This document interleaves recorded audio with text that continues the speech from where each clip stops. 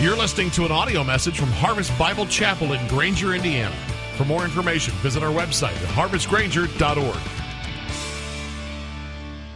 As we come to Genesis 22, we come to another, maybe even the most epic story in the Old Testament. And I know I keep saying that week after week, but we're learning that every epic story in the Bible is telling the story of Jesus. And so every time we open the Bible, we're reading not only a story about Abraham or whatever figure we're studying, we're also reading our story, because this is the story of how God and man are reconciled and relate to one another. And then we're also reading the story of the gospel. Guys, help me out with my PowerPoint back there if you would.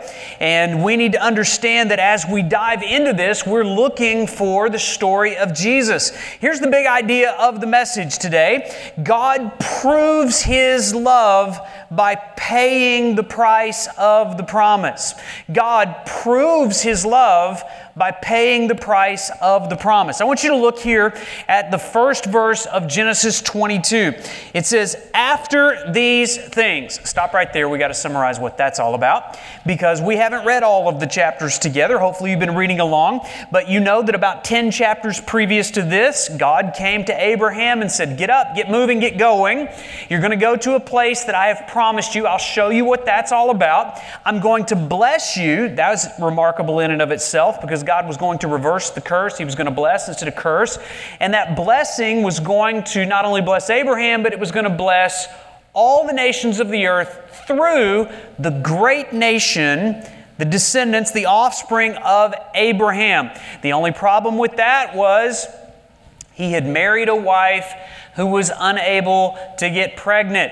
Now, back in the day, they didn't have fertility treatments, and so the fertility treatment was get another wife and sleep with her.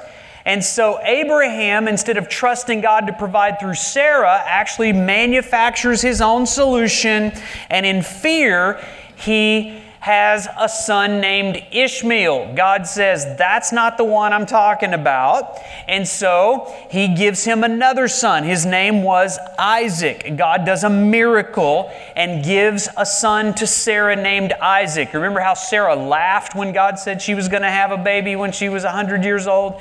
And so she named his name Laughter, which is Isaac, the way that we know him.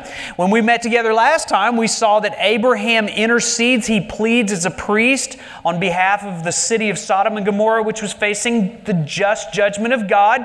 And Abraham is thinking and asking, maybe this is one of the nations I'm supposed to be a blessing to. And he asked God if He would treat the wicked many in Sodom as if they were the righteous few, giving us the understanding that God will impute righteousness to wicked people. Which brings us now to this passage. Genesis 22, after these things. Those things, here's what God did next. God tested Abraham. Everybody see the word tested in your Bible? Underline that word. That's an important word. Are you a good test taker? When was the last time you took a test? Did you pass the test? If you're a parent, how many parents in the room right now? Do you have often repeated conversations about test taking in your home? That is one of the most often repeated conversations in our home. A couple of years ago, we got Scott into our family, and quite honestly, he was in a really bad school before we got him, and they didn't teach him very much, and they certainly didn't help him take tests, and so he had a lot of failing grades on tests. After 2 years of being in the Griffith household with conversations every day about how to be a good test taker, those grades are getting better. We're passing tests where we once failed tests. Now, God is about to give Abraham a test. There are 4 questions on the test. And we're going to see those 4 questions here. But why does a teacher test a student? Believe it or not, your teacher, if he's a good teacher, actually wants you to pass the test. I know that sometimes you have to convince your children that they're good teachers. They want you to pass the test. They teach you, and then they test you. Well, God has been a good teacher to Abraham, teaching him about how to trust Him, teaching him to believe He's going to fulfill the promise. Now that He's taught him, He needs to teach him. So after these things, God tested Abraham, and He said to him, Abraham. Now, do you see in your Bible, do you have an exclamation point after the word Abraham? Does everybody have that? So can I read that the way it's supposed to be read? Abraham! That's what that means. It's trying to get his attention, right? Yeah, we have to have a conversation. We're about to have a test. So he says, Abraham says, here I am. In other words, I'm available, I'm listening, and I am ready for the test. Now, as we walk through this passage, understand this is not just a story about Abraham. This is a story about you. You can insert your name in there with the exclamation point after it, understanding God is trying to get your attention through this story this morning. The question is not, will God call your name? He will. The question will be, will you answer the way Abraham answered? Here I am. I am listening. I have showed up for the test. What are you trying to teach me? I want to pass the test. Are you ready for that? Everybody, if you're ready, say, here I am. All right, say it to God, not to me. All right, that was less than enthusiastic, but we'll go on. Verse 2, he starts the test. By the way, here's the first test question. The first test question is, do you love anything more than God?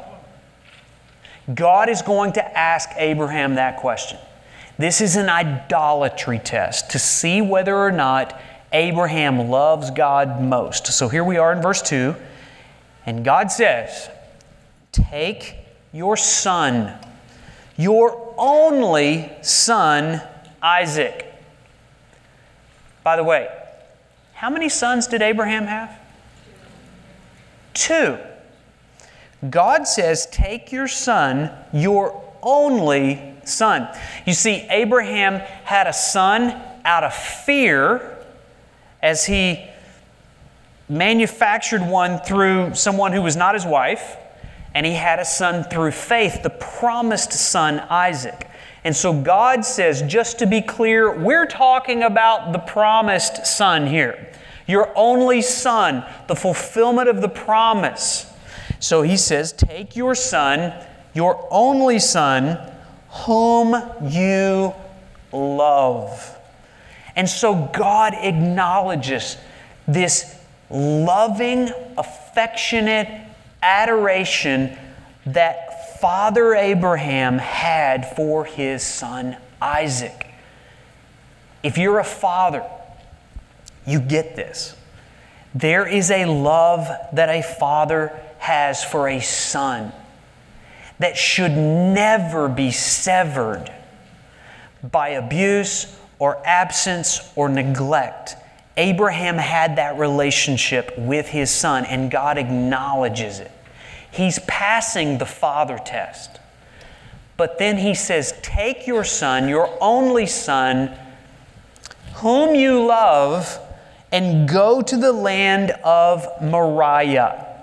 God tells him to go to a very specific geographical location on the planet.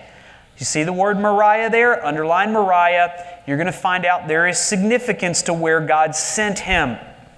This was about a 3-day journey. He again was going to have to leave where he was and go 45 miles in one direction to get to the place where God told him to take his son. And what's he going to do with him there? Offer him there as a burnt sacrifice, a burnt offering on one of the mountains, not any mountain, one mountain. Offer him as a burnt offering on one of the mountains of which I shall tell you.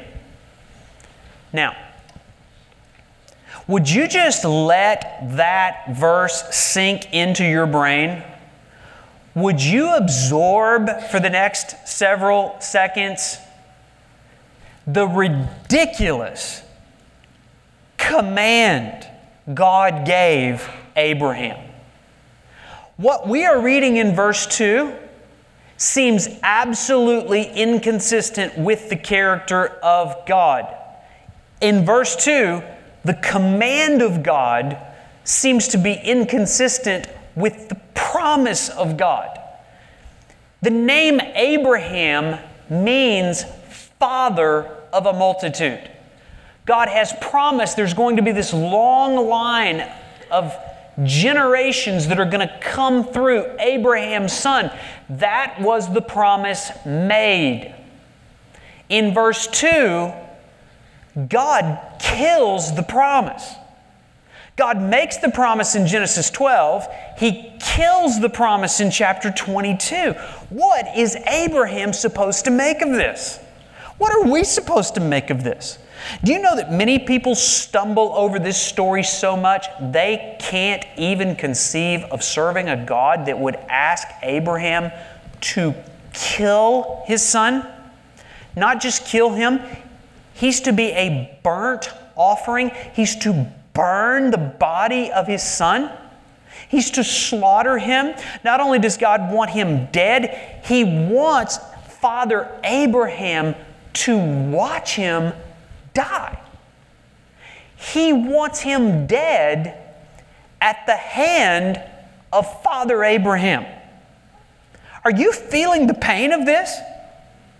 Can you imagine doing this to your son? Now listen, God is testing Abraham,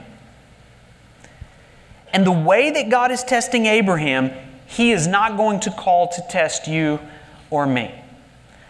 As a matter of fact, we know how this story ends. God never intended Abraham to sacrifice his son. So why is the story here? What is this test? Could it be that God wants us to feel the pain that a father would feel of giving his son, his only son, that he loves, as a sacrifice? I believe this story exists so early in the Bible because God wants us to know something not just about Father Abraham, but He wants us to know something about Father God. We understand in this story, it's not just about Father Abraham sacrificing his only son whom he loves. This is a story about Father God who sacrificed His only Son whom He loves, Jesus. And God wants us to feel the pain that Father God felt in doing that. And so God tests Abraham. Now we said that God doesn't test us the way that He tested Abraham, but you can mark it down. God will test you. And in a sense, this was a test to see if Abraham loved God more than he loved Isaac. And God may test you about something that you love. Can I ask you, what do you love? Well, what are your top 5 loves?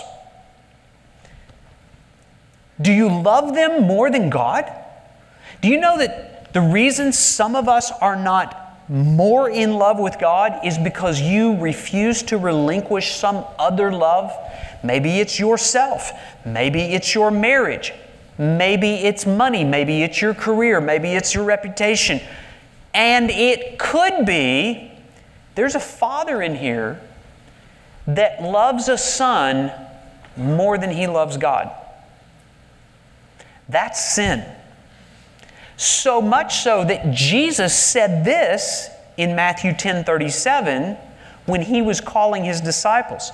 He said, "Whoever loves father or mother more than me is not worthy of me. And whoever loves son or daughter more than me is not worthy of me." This is the idolatry test. We can't be followers of Christ if there's anything we love more than God. And we are tested every day on whether or not that is true. Should you love your son? It's not a trick question. Should you love your son? Yes. Should you love your wife? Do we talk about how you should do these two things? Yes. Should you love them more than God? No. And a son or a wife or another person or a career or yourself is a horrible way to find your identity, significance, and worth. That you love them so much that you love them as an idol of your heart. Mark it down. Your heart is going to love something. And God knows we can't fully follow Him if we love anything more than God. But it's more than just this. God wants all of those loves on the altar. God wants to know who comes first. And so who comes first in your relationship? Is it any other relationship other than your relationship with God? But again, God wants us to feel something about a father. Let's see if He passes the test. Look at verse 3. So Abraham rose early in the morning. This is the 11:30 service. You have no concept of even what that means. So Abraham rose early in the morning. He saddled his donkey. He took 2 of his young men with him and his son Isaac, and he cut the wood for the burnt offering and arose and went to the place of which God had told him. Did Abraham pass or fail the test? Pass. Now, we don't know how much time passed. We're not given a whole lot of commentary on what he was feeling, but if you're a father, you're probably thinking there was probably a lot of conflicted emotions going on, even as he obeyed God. Here's the second question on the test that God gave Abraham, and it's a question for us as well. Will you worship God even when you don't know what He is doing? Look at verse 4. On the third day. Would you please underline third day in verse 4? That's going to have some significance for us. And on the third day, it was a 3-day journey to this place, Mount Moriah. On the third day, Abraham lifted up his eyes and he saw the place from afar. Then Abraham said to his young men, "Stay here with the donkey. I and the boy will go over there and worship and come again to you." The word worship here is used for the very first time in the Bible, and I think it's strikingly significant. God didn't call him to the place to worship. God called him to the place to kill his son. And yet somehow in Abraham's mind, he translated what he was about to do as an act of worship. Abraham is about to surrender the thing that he values most.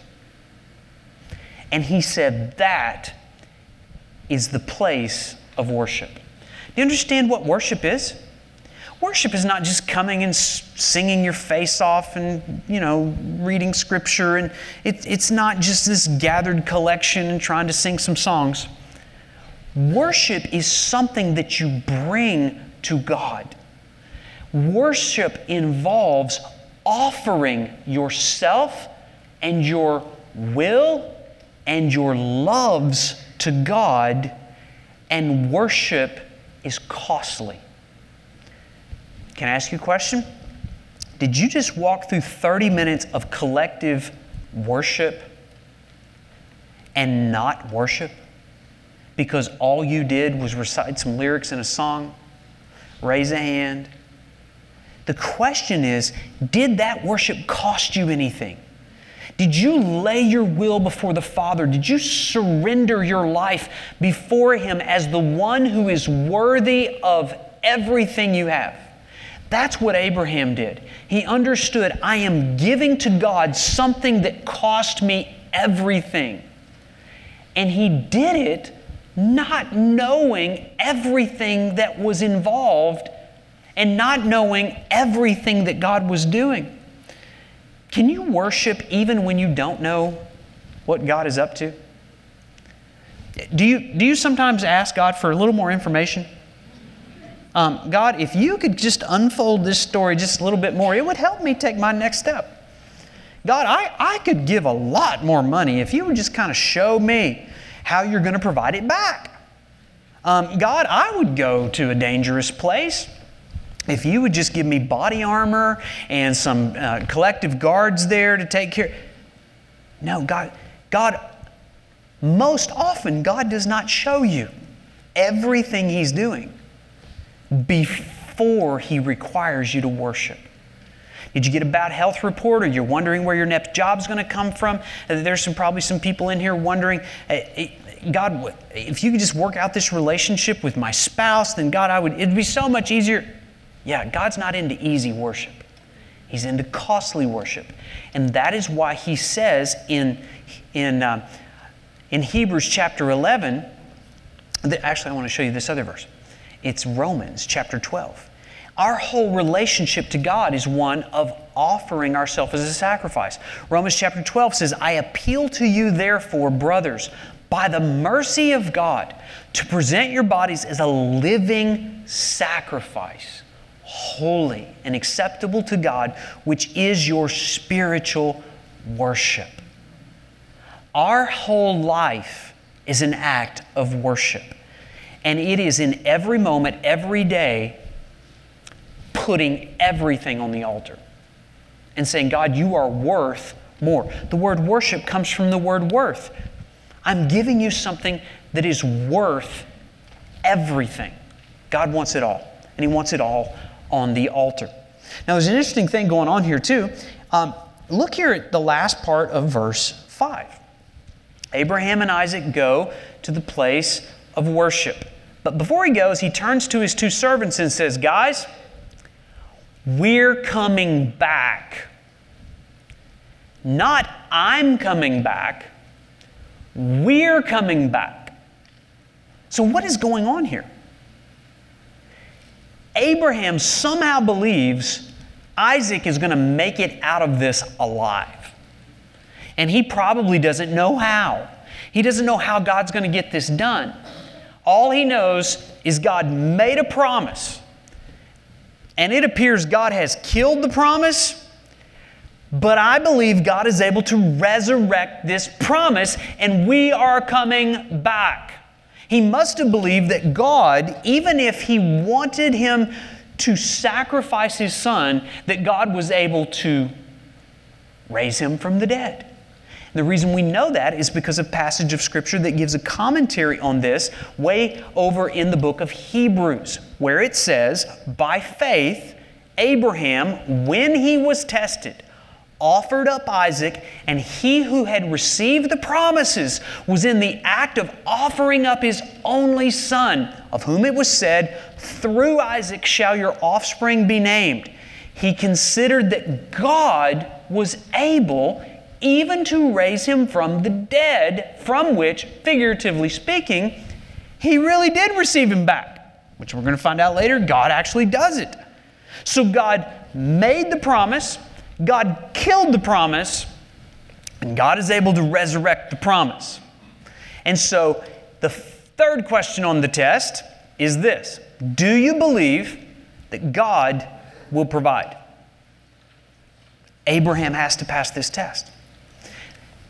That question's found in verse 7, but we need to read verse 6 before we get there. Look at verse 6. And Abraham took the wood of the burnt offering and laid it on Isaac his son. Now just stop right here. We don't know how old Isaac is. And sometimes when we think about this story, we think, he's probably like 10, maybe. But some commentators believe he could be as old as 37 years old at this point. He could have been 33. But what we know here in this text is he was old enough to carry some wood on his back. I don't know about you. I got an 11-year-old. He didn't carry a whole lot of wood. When he gets older, he's going to be carrying some wood. He's probably an adult at this point. And he is strapping on his back the wood that will become the tool of his own execution. Look at verse 7. And Isaac, I still need to read verse 6. Sorry, I'm getting ahead of myself. He laid it on Isaac's back, and he took in his hand the fire and the knife. So they went both of them together. Verse 7, and Isaac said to his father Abraham, my father. Is there an exclamation point there? So can I read it the way it was probably said? Father! And he said, here I am, my son. And he said, behold, fire, check. Wood, check. Where's the lamb? Where's the lamb for the burnt offering? A legitimate question. Legitimate question, yes or no? I want to suggest to you the question, where is the lamb, is the most epic question in the Bible. And it's a test for Abraham to see whether or not he believes God will provide. Let's find the answer to the question. Next verse, verse 8. Abraham said, God will provide for himself the lamb for the burnt offering, my son. So they both went together. Question, where's the lamb? Answer, God will provide. Pass or fail? Pass. Do you believe that God will provide? And remember, God is testing us. Can I ask you the question, do you believe that God will provide? I don't know what you're facing. I don't know what God's asking. Is there something you are refusing to lay on the altar because you think, I can't live without this? Do you believe God will provide? Do you believe that God will provide something better if He asks you to surrender something? Yes or no? Some of us are holding on to things that we refuse to surrender to God because we don't believe God can provide anything better than what He's asking you to sacrifice. Pass or fail. Do you believe God will provide? I said this question is the most important question in the Bible. Where is the lamb? Well, why do we even have sacrifice in this story? What is the significance about death and a son dying, and if not a son, a lamb? What is all this? Well, we understand anytime you read in Scripture the story of death, it's the story of sin. We're only 22 chapters into the Bible, but we've already found out that when someone sins, death is the price. The price of death is sin. Adam and Eve sinned in the garden. God said, in the day that you sin, you will surely die. And from that point, there's been a death spiral happening here in the book of Genesis. The price of sin is death. And God requires the price to be paid by death. And so, Abraham and Isaac knew this concept, and they knew something's got to die. And Abraham's wondering, why, God, does my son have to die in order for the price of sin to be paid? And so Isaac asked the question, where's the lamb? Did you know that you can't even become a Christian until you ask that question? You're like, where's the lamb? Listen, not literally those three words, but what was Isaac asking? Where is the sacrifice for sin? Who's going to pay the price for sin? Where is the lamb? Most people never even have a concept that there needs to be a sacrifice because they don't think their sin is that bad. They don't think that sin deserves death. Therefore, they never ask the question, who's going to pay the price for my sin? Where's the lamb? They don't ask the question. Last weekend, we were not with you. Andrea and I were in Phoenix, Arizona. We were leading a Weekend to Remember marriage conference out there with 700 married couples. It was a really great conference. God did a cool work. At the end of those 3 days, we needed to get to the airport, so I called an Uber driver, and Uber driver shows up, and we get in the car for about the 10-minute ride to the airport. And our Uber driver was uber sanguine and uber talkative. And he just really talked about. The only thing he said during the whole trip was, "What do you do?" Do you really want to know? And so I told him, I'm a pastor of a church. We're out here teaching biblical principles for marriages. And that prompted him to talk even more. And so he told me that he was of the Baha'i faith. Are you familiar with the Baha'i faith? And he wanted to explain what that meant. He said, now for me as a Baha'i, what I've done is I've studied all the major religions. And they just kind of all melt into our Baha'i faith. And we just kind of take the best parts about them all and kind of create our own thing there. And he just like, it's just really great, just wonderful world peace and everything. And he said, what I've discovered is that all of the major religions have one principle that's common to all of them.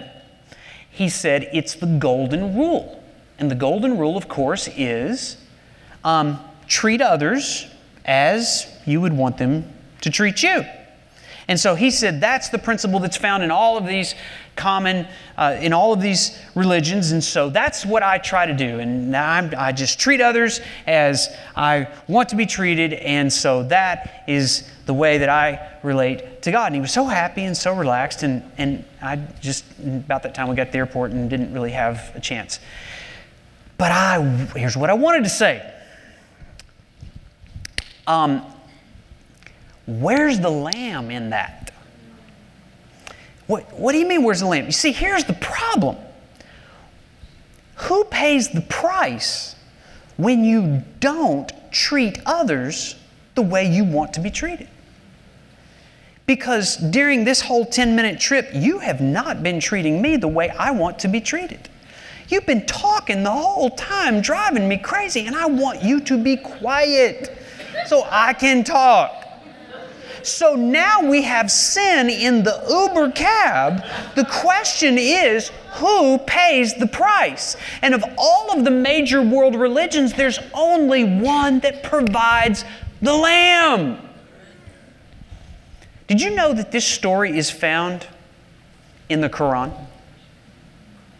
Father Abraham is the father to three great faith systems: Judaism, Islam, and Christianity. But why is it that we as Christians read this thing through a whole different lens? Do you know the way that Islam reads this passage? Absolute submission to God. No matter how crazy God asks you to do things, you just got to do it, and you got to do it perfectly. The problem is nobody ever has. So who pays the price? Where is the lamb? They don't seem to understand this whole story is a prequel. You know what a prequel is? Star Wars fans know what a prequel is, right? Woke up that morning and you realized that you thought episode 1 was episode 1. You found out episode 1 is episode 4, and episode 1 now is way back over here, and that gives a whole nother understanding to episodes 1 through 3. Won't even mention 7. So anyway, all of this stuff is a prequel to help us understanding a preview of coming attractions 2,000 years later. We understand where the Lamb is. And we know His name. Do you believe that God has provided something you could never provide for yourself? Where is the Lamb? And Abraham didn't know exactly, but God did, and that's why he said, God will provide for Himself the lamb for the burnt offering. Here's the final question. Do you see the significance of the substitute? Look at verse 9.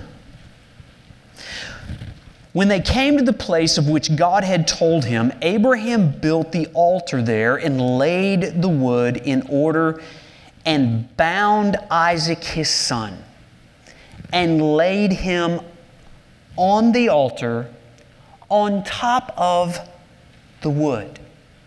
Now again, we don't know how old Abraham and Isaac are at this point, but even if Isaac is 12, I think he could have taken Abraham. All right, he's 112. So what we see in this verse is, not only does Abraham pass the test, Isaac passes the tests. He offers himself willingly to be bound by his father. He lays himself down on the wood as an offering. He must have known, I don't know how I'm getting out of this alive, but I'm trusting my Father who believes God will provide the lamb.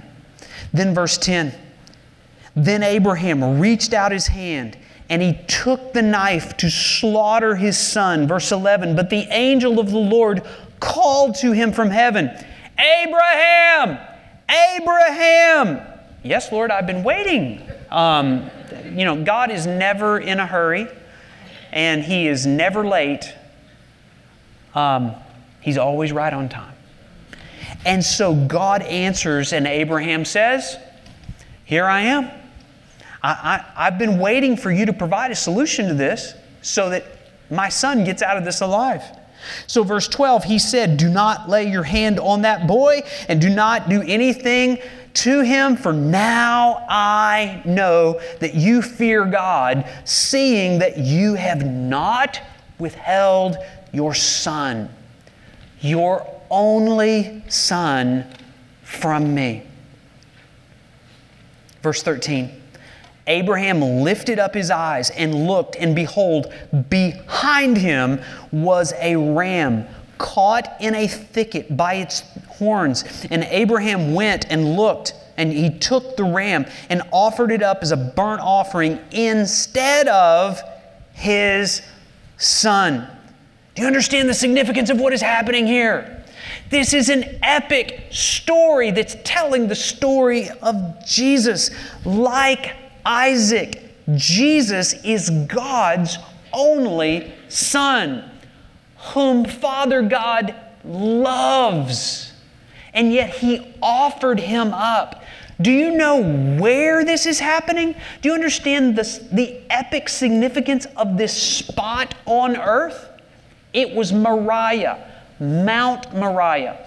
We're told in 2 Chronicles chapter 7 that one day Solomon built a temple to the Lord on Mount Moriah. The name Moriah was later changed to the name Jerusalem. In that temple, there were thousands of lambs slaughtered through the centuries. Again, as a prequel to what one day would happen 2,000 years later, Jesus would one day enter Jerusalem. He would be arrested. He would be flogged. They would put a crown of thorns upon His head. They would give Him a cross of wood to carry to the place of sacrifice. He would be bound.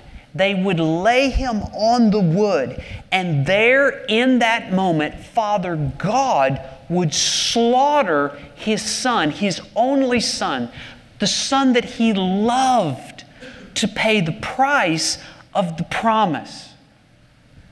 Do you see the significance of this substitute? Look at verse 13. Abraham lifted up his eyes. Now, can you imagine Abraham there? He is so focused on Isaac and offering up Isaac. He's got the fire, he's got the wood, he's got the knife, he's got his eyes on his son. In that moment, when he heard God call his name, he lifts his eyes off of what he is sacrificing onto what God has provided. And the next word in the verse is behold. Now, we've learned that's a significant word. Every time you see the word behold, it's like you are not going to believe what is about to happen. But you need to believe what's about to happen. See, it says behold. One day over in the New Testament, in John chapter 1, John the Baptist was with 2 of his disciples, it tells us. How many servants did Abraham have? 2. John was with 2 of his disciples. And Jesus walked by and He nudged him and said, behold, the Lamb of God that takes away the sin of the world. And so Abraham lifted up his eyes, and behold, the next thing it says is behind him, not in front of him, Behind him there was a ram caught in a thicket. So Abraham physically has to turn from the sacrifice he is making toward the sacrifice that God wants. He physically has to turn his back. It's a picture of repentance. You have to turn your back on what you love and move toward what God loves. Then it says he went to him. He physically had to travel. And he took the ram. You have to embrace it for yourself. And you have to bring to God, to the altar, what God has provided for Himself to pay the price for sin. The price of the promise is paid not by sacrificing your son, Abraham. It's paid by sacrificing my son, Jesus. Does that move you? Can I ask you this? Have you tried to offer to God sacrifices of good works, religion, church going? My mother's a Christian. I live in America. I've never killed anyone. I'm better than most. That's not the sacrifice God wants. You have to lift up your eyes. You have to behold the Lamb of God which takes away the sin of the world is found in Jesus Christ. You have to physically turn your back and move toward Him. Take Him and offer Him to God, the one alone who can pay the price of the promise. It's the only way we can be made right with God. Look down at verse 17. He says, I will surely bless you, and I will surely multiply your offspring as the stars of the heaven and as the sand that's on the seashore. And your offspring shall possess the gate of His enemies. One day Jesus looked at His disciples and said, on this rock I'll build my church, and the gates of hell will not prevail against it. If Abraham could have been there on the day that Jesus died with his back strapped to that wood on the cross, do you know what Abraham would have said? He would have said to God, now I know. Now I know that you love me. In verse 12, God says to Abraham, now I know that you love me, you fear me, you worship me because you did not withhold your son. If Abraham could have been there on Mount Calvary, Abraham would have said to God, now I know. Now I know you love me because you did not withhold your son from me. Listen, you never have to question whether or not God loves you again. You never have to question whether or not you've done enough or if you've sinned too much, because God has not withheld His Son from us. Now I know that you love me. Now I know I can be in a relationship with you. I can have a new start, a fresh beginning, because all my sin has been paid for. The promise has been made. The price of the promise has been paid. Not by my offering, but by God's offering. Can I ask you to bow your heads?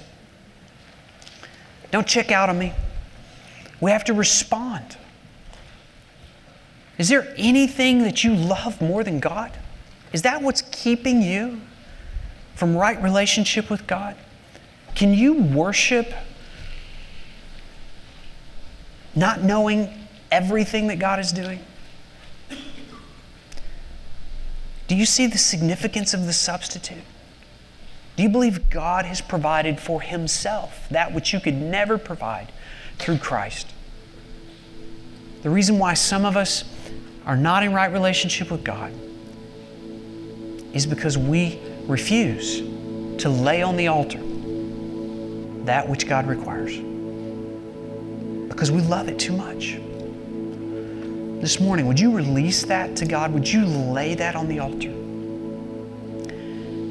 Would you lift up your eyes? Would you physically turn and look at what's behind you and make it in front of you? Take Jesus Christ as the greatest treasure, the only payment for your sin. Offer that to God. Now I know that God loves me because He did not withhold His own Son. And I want to love Him and serve Him and obey Him and worship Him as my highest treasure. Just tell Him that. Lord, I pray that You would press upon our hearts the epic significance of Your love for us. You treasured us so much. You gave Your only Son. And with Him, You will give us all things. God, wherever we're resisting, wherever we're holding back, I pray that You would warm our hearts to see the love that You have for Your Son, the price that You paid for the promise. And in fresh new ways, we would offer our lives to You as a living sacrifice, which is our spiritual worship. We pray in Jesus' name. Amen. Would you